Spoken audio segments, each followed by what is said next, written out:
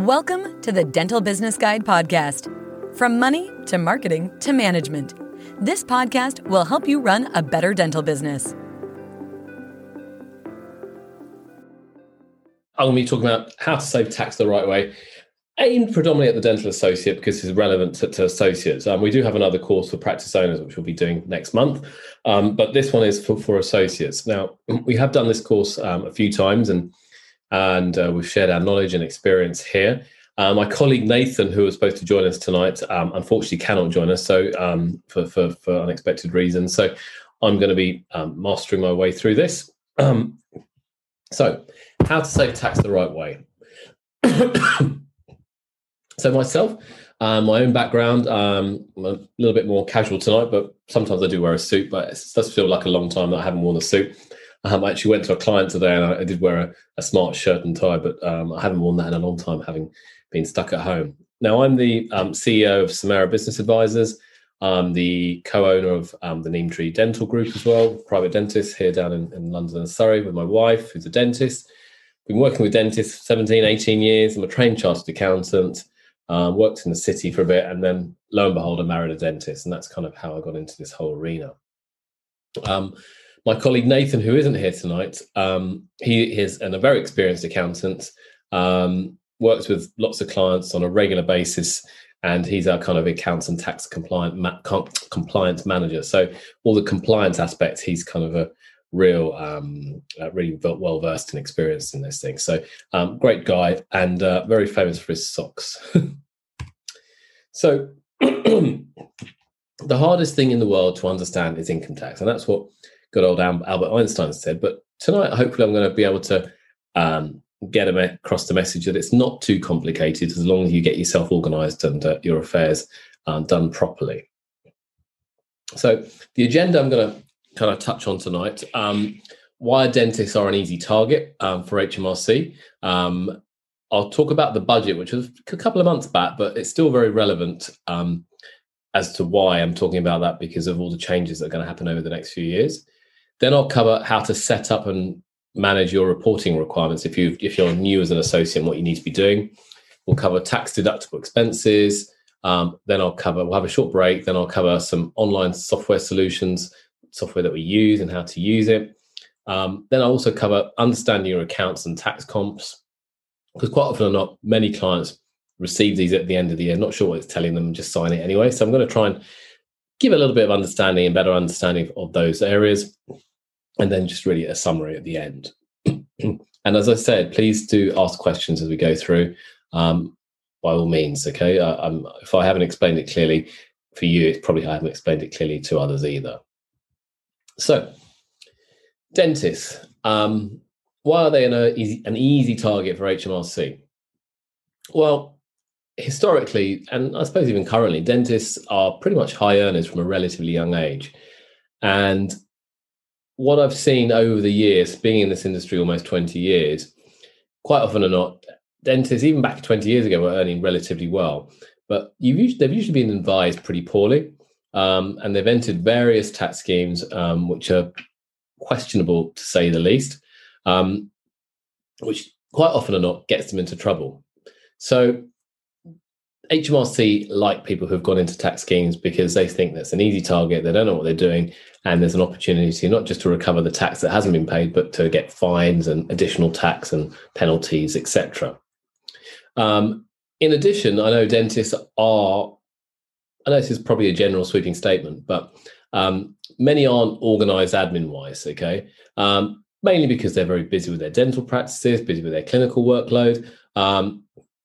So if you're not organised admin-wise, this leads to problems with and the likelihood of errors and mistakes arising in your tax return, which then can be picked up by HMRC, which again can lead to problems and penalties. And in addition, as a rule of thumb, I'd say high earners are always a target for HMRC. They always think if they're earning high, they're probably trying to reduce their tax bill somewhat. So are they legitimately reducing their tax bill? So there'll always be a target. And if dentists are high earners, you just fall into that pot of people who HMRC want to target and challenge. Excuse me. Now, if you look at the life of a dentist or the financial life of a dentist, most dentists start as a foundation. They become an associate a few years later, or a year or two later. Now, they may have stayed as an associate for many years. And then further down the line, if they decide to, they may become a practice owner. Excuse me. And that's kind of the line. And then eventually they might acquire another practice, or further down the line, they may decide to sell the practice or practices if they went down that route. Now, what I've seen over the years is where many dentists go wrong, associate dentists and dentists generally where they go wrong financially, is they may earn high, but quite often they spend high as well. And that's where the problem usually arises. They spend rather than invest. So they try to keep up with the Joneses and buy the latest car, latest handbag, latest gadget, whatever it might be. Okay. So where we've seen people go into financial problems is when their personal expenditure usually exceeds their business earnings or earnings salary wise. So whilst it's nice to have the latest gadgets, I'm sure, or latest car, whatever, it doesn't mean that you need to have it. So just as someone with grey hair and a little bit of advice, perhaps, is to be prudent, okay? And forget the Joneses. Just look after your own interests, okay? There's no need to go down that wrong route of kind of spending more than everything. I'm not saying don't spend, of course spend, but just manage your money a little bit more carefully, a little bit more prudently and frugally. So now if we look at the budget that was kind of announced a couple of months back, I just want to go over these points because I think they're quite relevant and put in context why you need to start thinking about managing your finances better as an associate. So in 2020, we saw a huge drop in the economy as a result of COVID. Then various support packages have come out. Borrowing as a percentage of GDP is at record high level. Unemployment rose. Many jobs were furloughed. However, now hopefully as we open up, and although the opening has been delayed to July, they're hoping for a V-shaped recovery. I'm hoping for that. I'm sure you're hoping for that, and I'm sure the government's certainly hoping for that. So businesses can get back together as long as they can contain the kind of various variants that are out there. So, in addition, we saw furlough was extended back in the budget. So now furlough will carry on, and it can carry on for August and September this year, but ultimately it will end by September 2021. So I know of dental practices where they are still furloughed staff, and obviously in other hospitality and other industries, furloughs seem to be been going on for forever, sadly. So furlough was extended. For many associates who are self-employed, or who are self-employed anyway, there is a SICE or self-employed income support scheme that hopefully you've made avail to or been using over the last year, where you can get some grants. I know some dentists have got some money out of it, but I know others didn't fall into the right categories because they weren't earning enough, or they were earning too much rather. But there will be a fourth grant, which will be, and a fifth grant as well, which up until September. And the fifth grant covers from May 2021 onwards, okay, for those most affected by the pandemic. Again, these grants, whilst it's great to get the cash, remember these will have to go into your tax bill or tax return when you do your tax return for the following year. One of the things also announced by the government was super deduction. So for anyone who's an associate and trades as a company, okay, you can buy assets, loops, equipment, whatever, and you can qualify for 130% deduction on your tax bill. So for instance, if you buy a set of loops and they cost a few £1,000s, you can qualify for 130% of the value of the price that you bought and deduct it against your profits, which can then reduce your tax bill. But remember, this is for a company. So I know some associates do trade as companies, but many don't. I'll be talking about companies and sole traders situations later on. But these are the incentives, one of the incentives that the government's tried to make to get businesses going again over the next few years. Let me move on. Stamp duty, yeah, we've seen that property-wise. I won't dwell on this, okay? And we've seen a freezing of tax rates and allowances. So for 4 years, from 2021 to 2022, these will be the rates going forward, as ever. So why am I showing all these things? Well, it's an interesting time in dentistry. What I've seen financially, some dentists are doing better than ever. I met a dentist today who's doing phenomenally well, okay, as a result of COVID. He's a private dentist, and he's doing very, very well. He's never seen it so good. On the other hand, there are others who aren't doing so well, okay, and who've been hit pretty badly by COVID and by all the issues that have arisen as a result of COVID. But in addition, I suppose the government are ultimately broke and they need cash.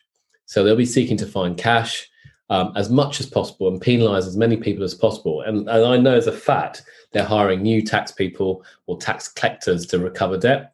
So it's more than ever that essentially you do your things right and get organised. So when a government's broke, where do they go to get money? They go to the masses. They try and seek it through taxes. They'll do obviously cuts on various things, which I'm sure will happen, but they're going to try and recover on taxes as well and hire staff to chase up every penny out there if possible. So you've got to make sure your house is in order. Otherwise, you'll be at the wrong, I suppose, getting that knock on the door from the HMRC asking for cash. Excuse me. Right. So now if we look at the tax life of an associate dentist, I'm going to start off looking at how you should be set up and all your reporting requirements. So for anyone who is new to becoming an associate or will be an associate soon, you always have to register for self-employment and with HMRC, and that has to be done by the 5th of October in your business's second tax year, okay? And if you don't register on time, you could be fined. So it's important to get this done. Otherwise, HMRC, as I said, will penalise you for anything even little, okay? The Nice Guy Act of HMRC at the beginning of COVID has gone completely. They won't take any prisoners, and I'm pretty sure we're going to see more and more businesses fold as a result of this pandemic quite soon, and mainly in the hospitality sector, mind you. And HMRC have the priority to get their money first, so they'll be asked after their pennies or after their pounds as quickly as possible. So registering with HMRC is a given. You need to do that if you haven't as yet. Now, each year, the tax year runs from the 6th of April to the 5th of April, and all income is to be reported in an annual self-assessment tax return. Now, this can be filed online by HMRC, or you can get someone like ourselves to prepare it all and then file it for you. Now, it has to be filed and submitted by the 31st of January the following tax year. So as an example, we've written it, self-employment income from somebody or dentist worked from the 1st of December to the 5th of April 21. This would have to be reported and paid by the 31st of January 2022. So now that's why it's important to, you might think, well, that's quite a long time from April to January, end of January, I've got about 10 months to do it. And you have quite a long period to do it. But I know from experience, most clients, most dentists, it's all a little bit last minute, and they don't get their act together. And January is a very stressful time for most accountancy firms out there. So now I'm alluding to income tax, and as our friend Alfred Einstein mentioned earlier, income tax is the hardest thing to understand. Well, let me explain what income tax is. So income tax is ultimately a tax you pay on your income. So you get your income, but you can minus your personal tax allowance, and that becomes your taxable income. So as I said earlier, your taxable allowance for this year currently is £12,500. Okay, or for the last year, not this year, but for the last tax year was £12,500. So your self-employment income is your profit. Okay, income minus all your allowable expenses minus that personal tax allowance. So it's on that level, on that balance, you ultimately start paying tax. Now, the first £12,500, as I mentioned, is 0%. The basic rate is from 12,500 to 50,000 at 20%. Any taxable income above 50 is taxed at 40%. in up to 150, and anything over 150 is taxed at 45%. But another nasty sting in the tail is you don't get a personal allowance on taxable income over 125. So in this range here, if you go over 125, you lose this personal tax allowance that's there as well. So it's a tax on what you earn. So income tax relates to income. So if you're working as a dentist and you're getting associate income, that would be your income, and less any expenses that you might be using to buy equipment, assets, or day-to-day business-related activities. That can help you. Okay. In addition, there's also, I suppose, a hidden tax that you could call it, but this is all to do with national insurance, and it helps you to qualify for benefits for state pension. So national insurance is mandatory, and if you're over 16, if you're over 16 and your employer earning 183 a week, or if you're self-employed and making a profit of 6,475 a year. Now, for self-employed, which all associates would pretty much be, the rates are class 2 would be you have to pay £3.05 a week, and you can pay that annually. And then class 4, the other rate is 9% on profits between 9.5 and 50,000, and then 2% on anything above that. So it adds up quite quickly. It's usually a nice chunk that you have to pay for national insurance as well each year if you really want to qualify for the state pension. And in fact, well, you've got no choice. You have to pay it. It's not optional. It's mandatory to pay for our kind of pensions in later life. Now, one of the things that you have to also organise yourself with is having an appropriate bank account.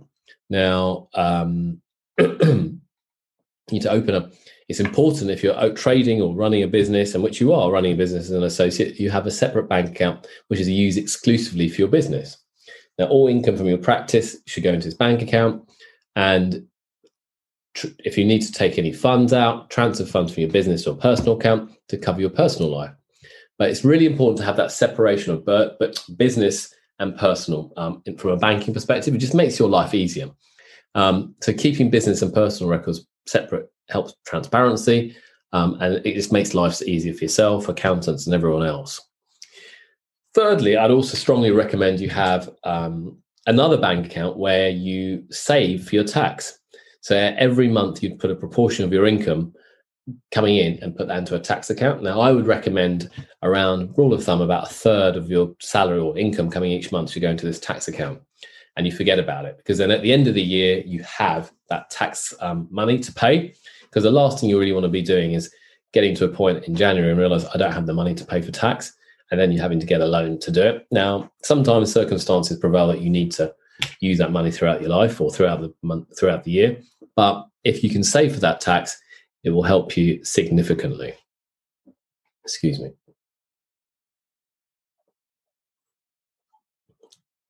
And then I think one of the other things then to highlight is having a credit card, which I would stress, which is just used for your business purposes as well.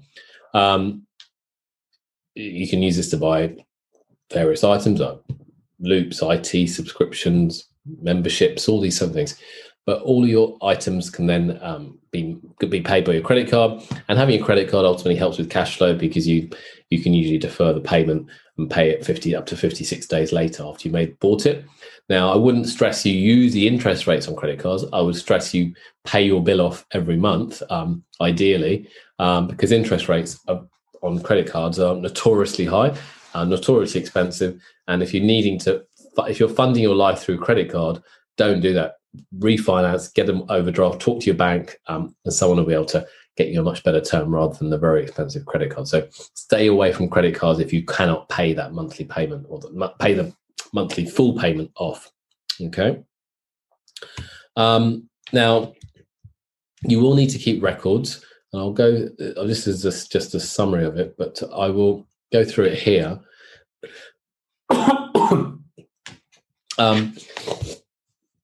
Excuse me. So self-employment, from an income point of view, you'll need to keep your monthly payslip from your dental practice.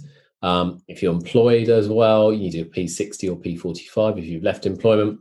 But then also other income, things like if you're renting a flat out, or getting income from banks or income from dividends from shares.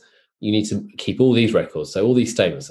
And it's key to keep all these records because HMRC could come knocking down the line a few years down the line and say, "Well, we were checking your return." And if you haven't got those records, you're in breach of various rules and laws. So it's essential that you present these or get these organized and keep them safe each year for your accountant or yourself to prepare your income from your various sources of income.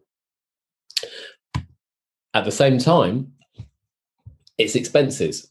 Now, you want to make sure you have an associated purchase invoice or receipt for all costs incurred, which are wholly and exclusively for the purpose of the trade.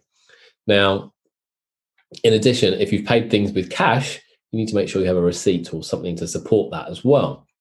Now, if the invoice receipt is mislaid, the associated bank or credit card statement is sufficient. Ideally, you want the full receipt, the full invoice. And HMRC would expect to see both, and they do ultimately check a number of returns each year to ensure accuracy and correct treatment of expenses. And if you're over kind of claiming, or there are significant penalties for inaccurate reporting. So that's why I suppose it's important to understand what you can claim and what you can't claim. And I know clients who've sometimes, not clients, but I know people have claimed for things that aren't genuinely business expenses. And that's when quite often they can get into trouble. So I will kind of move here. We're moving in a slightly different direction, but I'll come back to those other slides in a second. Hopefully you can see this slide in a second. I'm going to show you something else.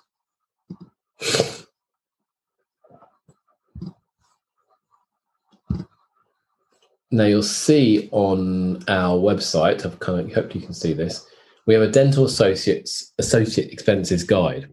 Now,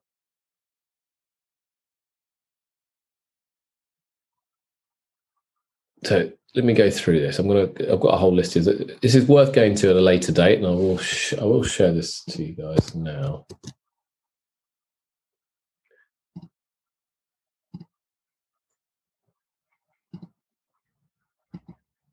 So you have a record of this. Bookmark this page because we do update it regularly. But this is an important page for you to be able to check what things you can claim for or not. So if I scroll down here, certain things you can claim for. These are kind of the normal things. So travel for business purposes. So if you're going to a course or driving to a course or driving to see your accountants or driving to another lab, totally allowable, and you can claim up to 45p a mile. But you need to keep a record of the travel that you make and keep a record, and you can go back to at the end of the year. However, you need to make sure I need to highlight here, you cannot claim if you're going from home to work each day. That's not allowable. Alternatively, you may put the cost of your car through your business. So this is the alternative, along with the cost of repairs, MOTs and service and fuel receipts. But again, it's only the business proportion that can be claimed for. So for example, if you estimate you've used your vehicle for 20% business and 80% private, then you would only be able to claim for 20%, of the costs. Now, this is an alternative to claiming the 45p a mile situation. Other travel costs, such as trains and taxis for business reasons, training and course costs, which can be used to update pre-existing knowledge, such as annual update courses. Course costs that enhance your technical knowledge technically cannot be claimed as a business expense. So this is a grey area, and I know we have people asking us questions at times. I'm doing an MSc. Is that enhancing my technical knowledge, or is it updating pre-existing knowledge?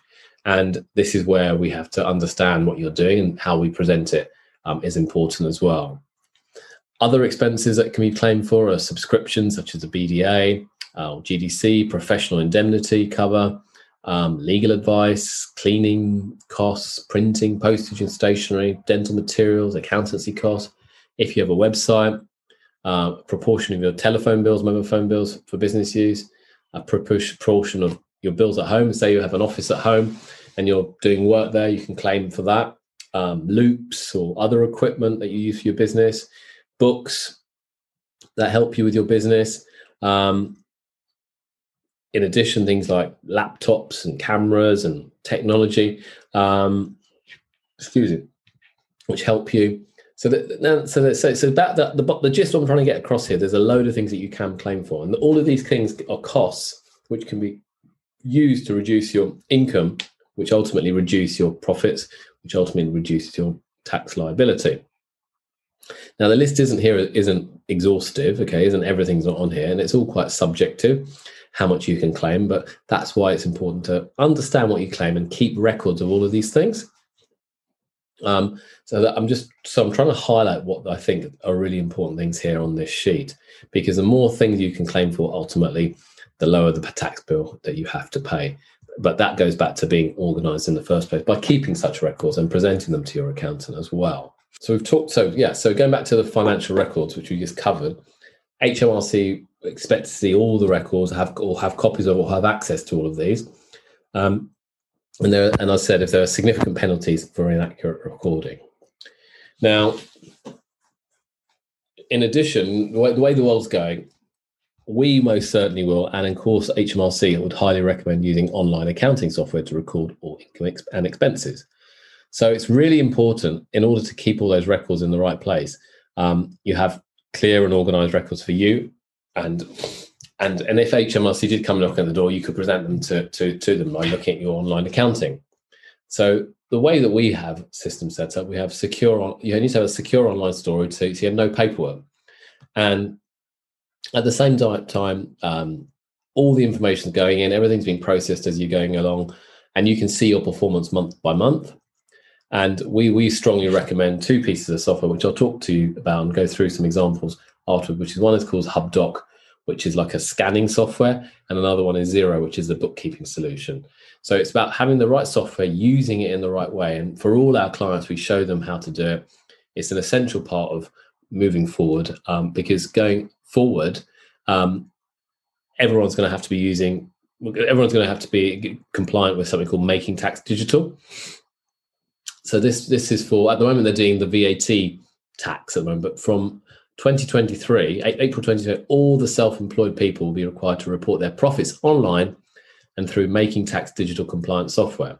So everybody, you name it, will have to be using digital, not going on paper, not doing it anyway. It has to be done through a digital way.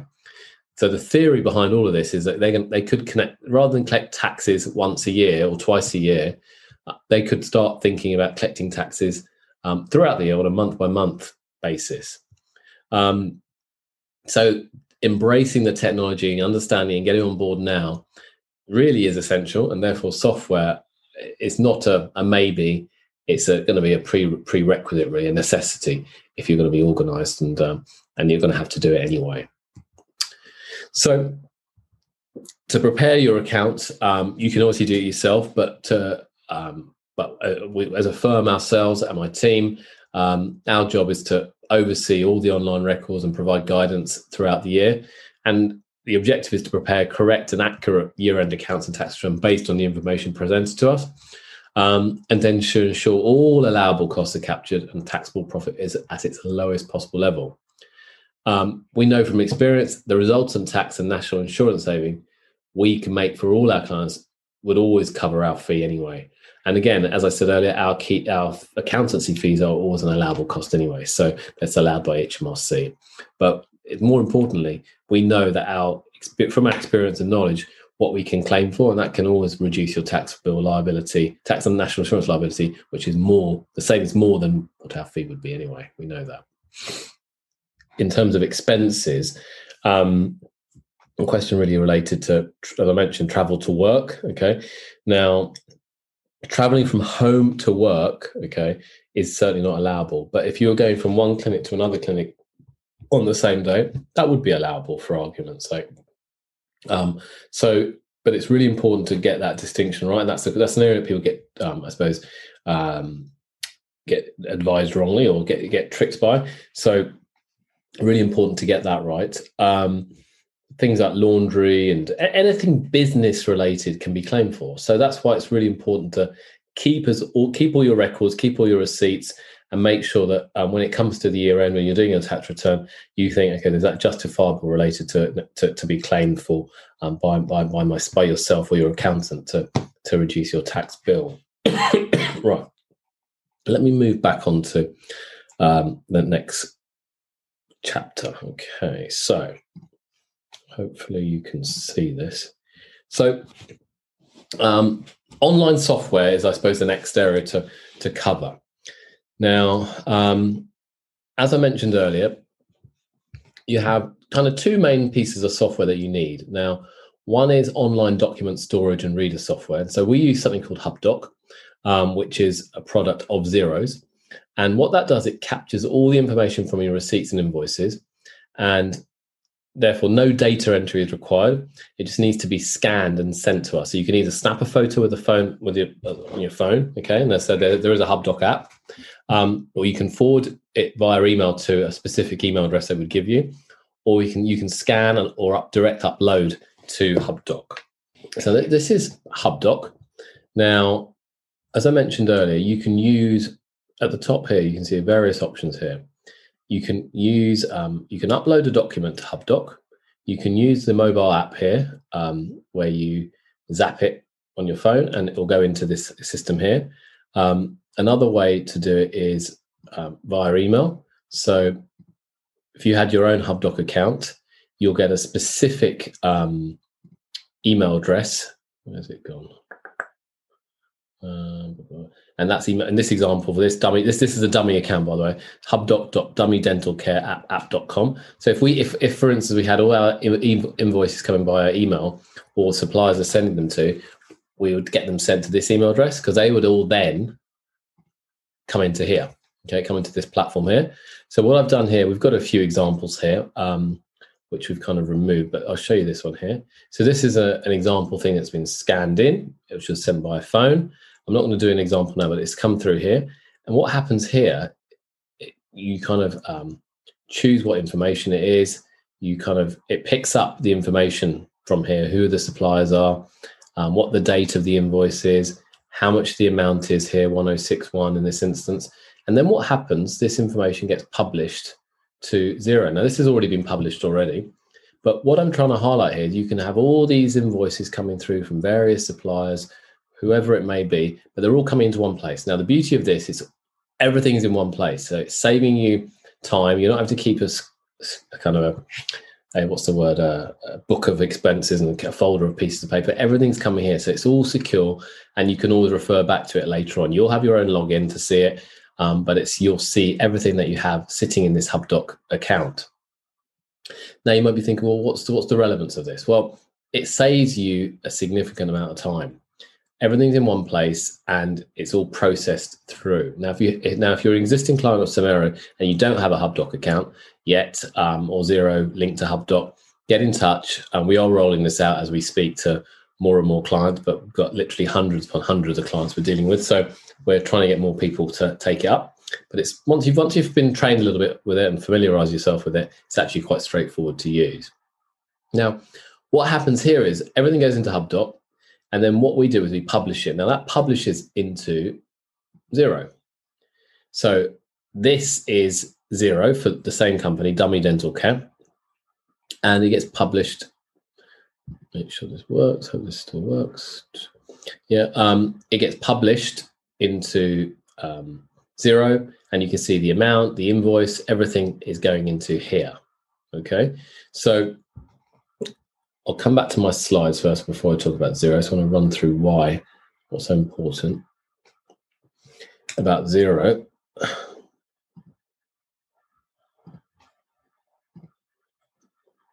Now with Xero, you have online accounting and bookkeeping software. And there's other versions of Xero, is QuickBooks Online, but we're a big fan of Xero. We're a gold partner of Xero.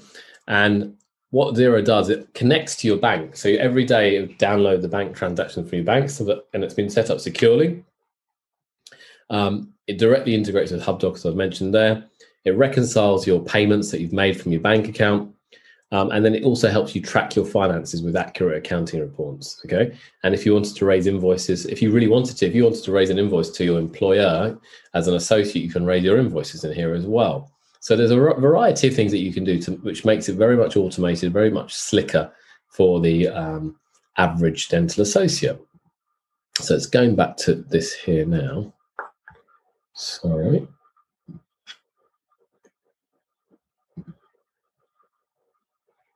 So we go back to, sorry, where's it gone?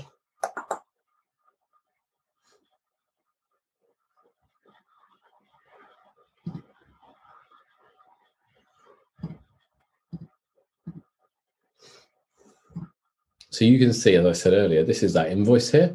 Now, there are various reports that you can then run through in Xero. In this example, I'm just going to do a simple profit and loss account.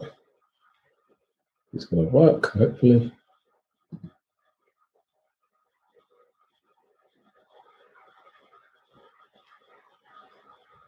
So in this example here, this is a report.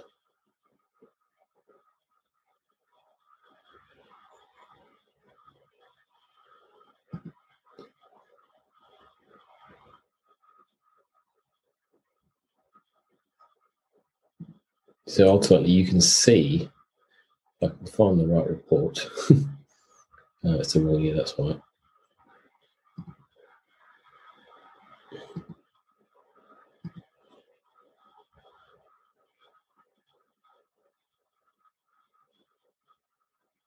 So hopefully I can find some of these expenses. I may not be able to find it now.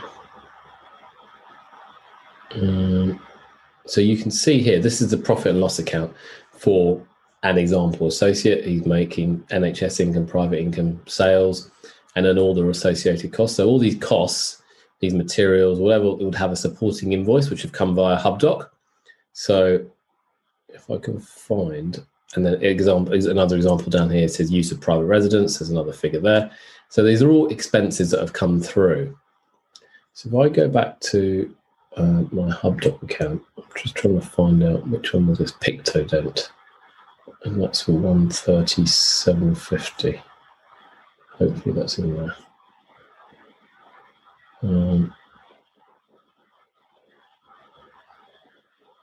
Okay, I can't find it here at the moment. But what I'm trying to highlight though here is you've got the set of accounts here. So what happens is that invoice gets scanned by HubDoc.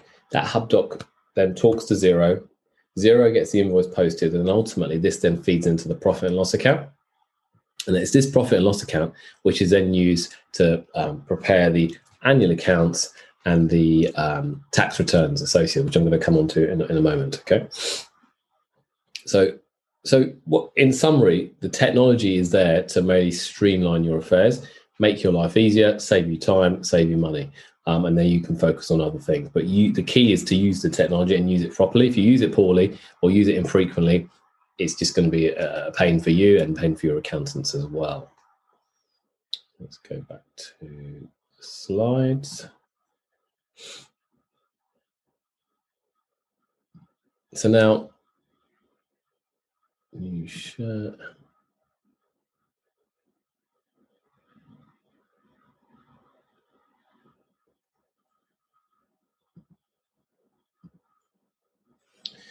Yeah, so we've kind of walked through the process, but the key aspect of this is trying to understand your accounts and your tax return as well, because it's no point in getting all these things done if you don't actually physically understand what it's actually telling you.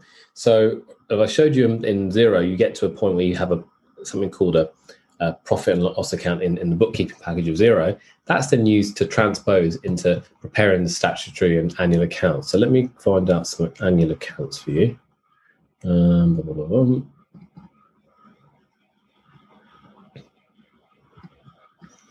open these all up. Bear with me a second.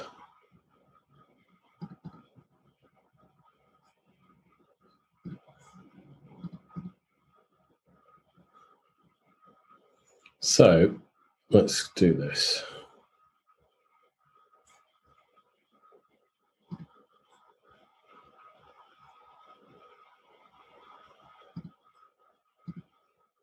So all that information we've created in Xero, that will now then go into these accounts. So these may look familiar to you. These are kind of the typical statutory set of accounts that you would have.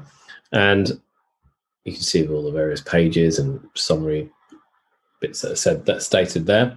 But now this is where it goes back to. So this is showing the sales of the business or the income of the business, the materials, and then all the necessary expenditures that we've claimed for. And it's summarized all the way down here, 506, 607, all the expenses relating to this particular individual, Dr. D or me or dummy, okay? And you get to a figure that says net profit.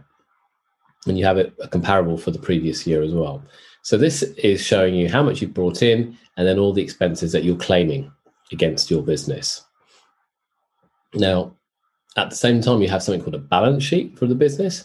And that basically shows that at a specific date, in this instance, at the 31st of March, that you have debtors of 6875. So that probably means someone owes you 6875. It's probably your principal owing you some money. You might have that amount in the bank, and you might then also owe some money to some supplier. And then here at the bottom, you have something called the capital account, and that was at the previous year. That's the profit from the current year, which we highlighted at 62,058, which is sitting right there. And then here are the drawings, i.e. what you've taken out of the business to make your lifestyle, to provide your lifestyle. So you get to something here where you have something, the balance carried forward in your capital account. Now, it's that 62,058, which is what you will pay tax on. So the first step of the process is, as I said, you get your scan the invoice. That then goes into HubDoc. HubDoc talks to Xero. Xero then prepares does the bookkeeping, which is then provides a draft set of accounts, which is then formalized into a set of accounts like this. Okay, but then you might be thinking, well, it's quite laborious, but I suppose it is, I guess. This then feeds into your tax calculation. So this is sort of tax calculation or tax computation. So as I mentioned earlier, for the practice, this chap was making 62,058, but then he's got other income sources. So in this instance, he's got £4 from a bank from interest, not much. He may have rental income, he may have other things, but in this instance, they don't. But then he's making some deductions. So he's making some deductions into a retirement annuity contract, or ultimately a pension. So he's making a pension cost is tax deductible. In addition, he has a personal allowance of £12,500 for the year.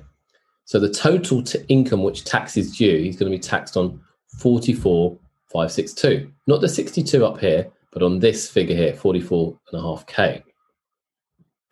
So as I said earlier, he then is taxed at different rates at different levels. So the first £12,500 was tax-free, as I said, but the remaining, then he's got £37,500, which would be at 20%, okay, which is then taxed at 7.5K, and then the higher rate of 7,058 at 40%. So this all then leads to a tax liability down here of £10,323.20. But there's always a sting in the tail. National insurance, remember that? He has to also pay national insurance. So he's having to pay 9% on a certain level and then 2% on the excess as well, 241, plus class 2 national insurance. So he's paying national insurance about £4,000. So his total payment in this instance is 14K446.48 for this example. So this is how computation is worked.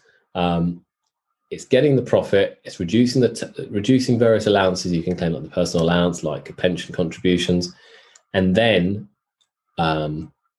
you're taxed on this figure here, 44.5K in this instance. That's why it's always important to think, if you've made pension contributions, to make sure that they're highlighted and put into your tax return as well, okay? Because that will reduce your liability, tax liability. So that's the tax computation. Now, if I move on to the next document then, which is this one here. Bear with me a second. Have to see. Excuse me.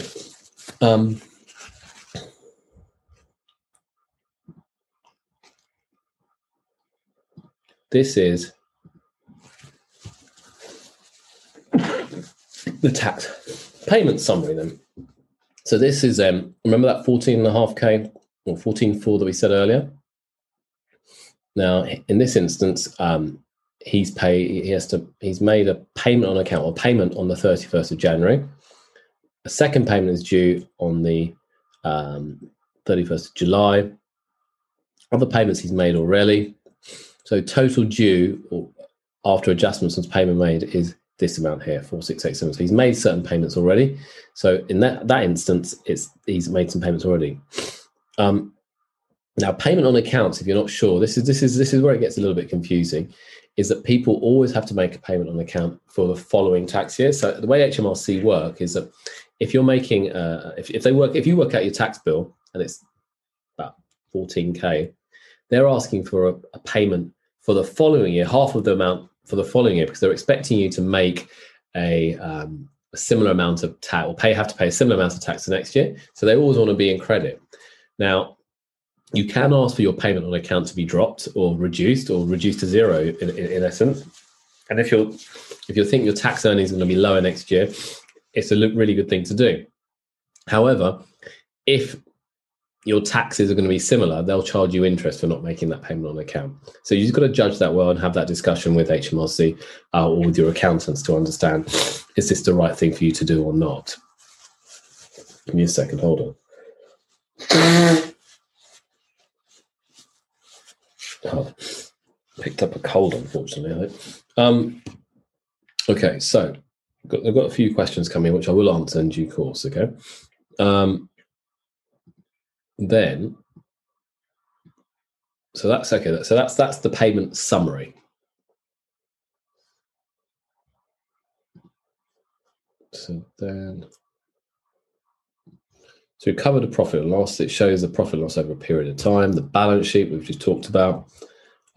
Showing you the different documents here. Now, remember that there's the SA 302, or the PS personal tax return, is ultimately what is submitted. So what I've just shown you now, the calculations. You get the sharing right. That's one of the problem with sharing, isn't it? So what I've shown you so far, the calculations of the computations, the taxpayer summary, the accounts. But then at the end of the day, you still need to submit a personal tax return. So all that information from the computations gets fed into the personal tax return. That kind of form you might see, the blue and white one. That's called the SA 302. And that has to be submitted by the 31st of January. And that's the document that we submit each year. Okay. And the personal tax return does have to be filed for anyone who earns over 100 grand a year. If you earn over more than £1,000 from self-employment, or if you made over 2.5 grand from renting out a property. And as I mentioned earlier, it has to be submitted by 31st of Jan each year. So now the key is you need to pay your taxes and penalties, okay, on time. So if you don't pay by the 31st of Jan for any tax that you owe, you will be penalised. And then the second payment is due by the 31st of July. Now, if you pay, what's the word? I suppose penalty. If you pay a fixed late filing penalty of £100 if your tax return is up to 3 months late. If you're 3 months late, you'll be charged a daily penalty of £10 per day, up to a max of 900 quid. So the penalties can add up very, very quickly. And for penalties for late payment as well, is 5% of tax unpaid after 30 days, another 5% of tax unpaid after 6 months, another 5% of tax unpaid after 12 months. So it can get quite pricey. So it's important to be able to address and pay any taxes as soon as possible. And if you haven't got the cash, either find the cash or get a loan, alternatively contact HMRC and see how they can help you make those payments. They always have a situation where they may be able to help you make a payment on a payment plan of some sort.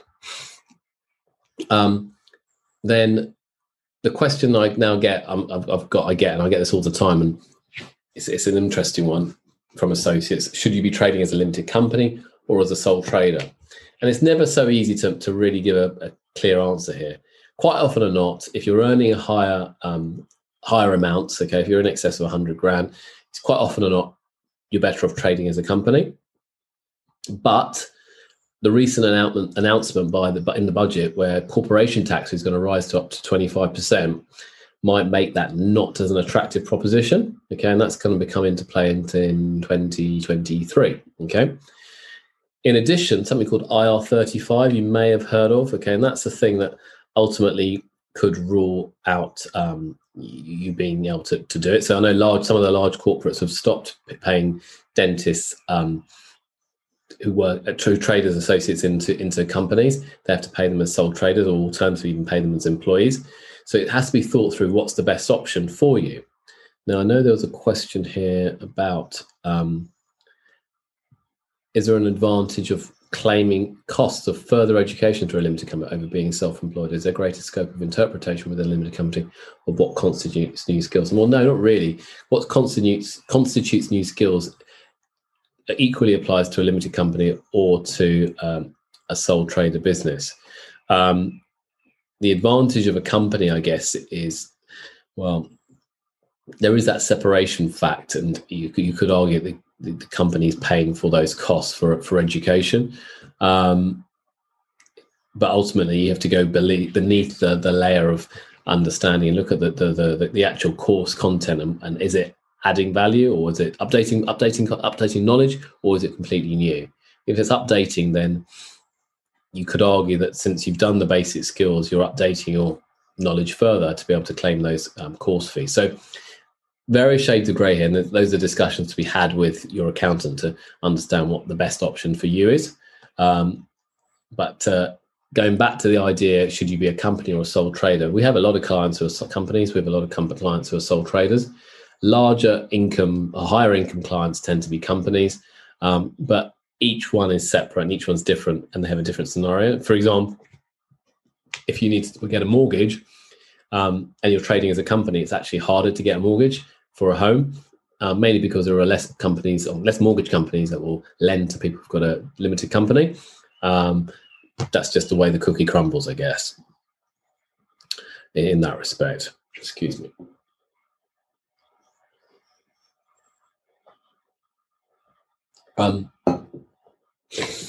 In addition, something I've seen over the years, tax schemes, tax ideas, tax planning, all these things. There's legitimate tax planning, but then there's also questionable, dare I say it, dodgy tax schemes out there. And dentists have always been an easy target because you earn highly, and people think if it sounds too good to be true, then it probably is too good to be true. Ignore it. Things like remuneration trusts, all of these things that my experience has seen over the years, that it's not worth the effort, not worth the hassle, not worth the grey hairs. Avoid the tax schemes. Be very careful who you listen to and take advice on these as well. However, there are legitimate ways of saving tax, and as I mentioned earlier, pensions is certainly an area that you can top up each year. You can put it in up to 40k per annum with a lifetime limit of 1.5 million. ISAs, junior ISAs, you qualify for 20 grand per year. So an ISA is something that you can invest in, and you can save on income tax on anything you're making. But at the same time, say for instance, your ISA has shares, any capital gains are totally tax free. And remember, you have junior ISAs for children. If you have children, you can invest up to 9k per annum. In addition, any losses from previous years, you need to keep a record of those, because they can be carried forward to offset any profits in the current year, which can reduce your profits or taxable profit, which will ultimately reduce your tax bills. EIS schemes, again, a little bit more for more sophisticated investors, but again, you can use those to deduct 30% of your investment off your income tax bill.